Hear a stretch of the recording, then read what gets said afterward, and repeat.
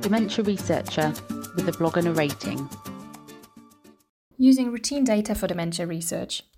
When I first started my job, a long time ago it seems, and then my PhD, ditto, I collected new data, so primary data. I interviewed people living with dementia, carers, and health and social care professionals, and ran neuropsychological test batteries with people living with dementia. That ranged from asking them to remember different types of doors and people, to remembering different length of digits. Only later on in my jobs at UEA, and now particularly at the University of Liverpool, I've become very much used to use what already exists. Genius, isn't it? Saves a lot of data collection time. Obviously, we can't just rely on existing databases and routinely collected data. We equally need to research issues newly. But for many larger scale understandings, such as how often people go to hospital and why, or how many people get a diagnosis of dementia and enter a care home, to be very simplistic, we can utilize routine or cohort data. Cohorts like the English Longitudinal Study of Aging, or ELSA, have been specifically designed to collect specific types of information on a regular basis from the same participants. This allows to recognize trends and changes over time.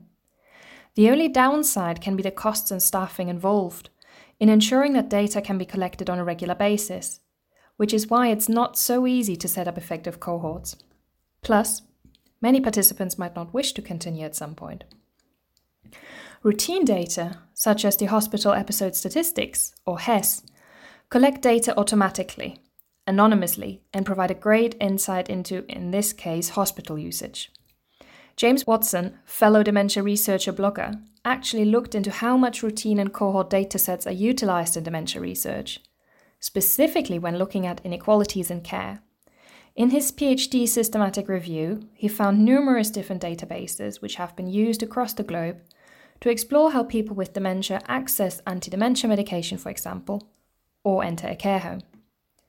Now imagine you can merge different routine datasets together to create some sort of mega dataset. Sounds great, doesn't it? And totally possible.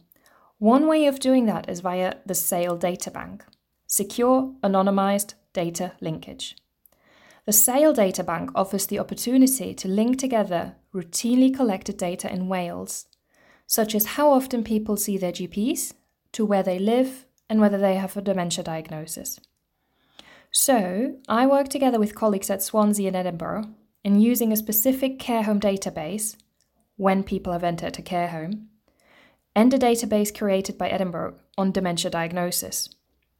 We explored where people live, rural or urban, and whether their socioeconomic background, living in more or less disadvantaged neighbourhoods, is associated with a time to care home entry in dementia across Wales.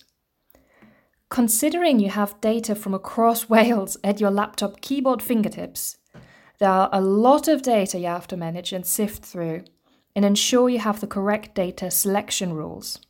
For example, by linking all these different databases together, we found that apparently some people received the dementia diagnosis within their first year of life. Clearly, this was a glitch in the system in terms of data entry, but that meant we had to check through the data and ensure these cases, for example, were excluded. Not such a big deal though, as we still included nearly 35,000 people living with dementia who had entered a care home in Wales between 2000 and 2018. That's another benefit of using linked routine data, the power you get from those large numbers.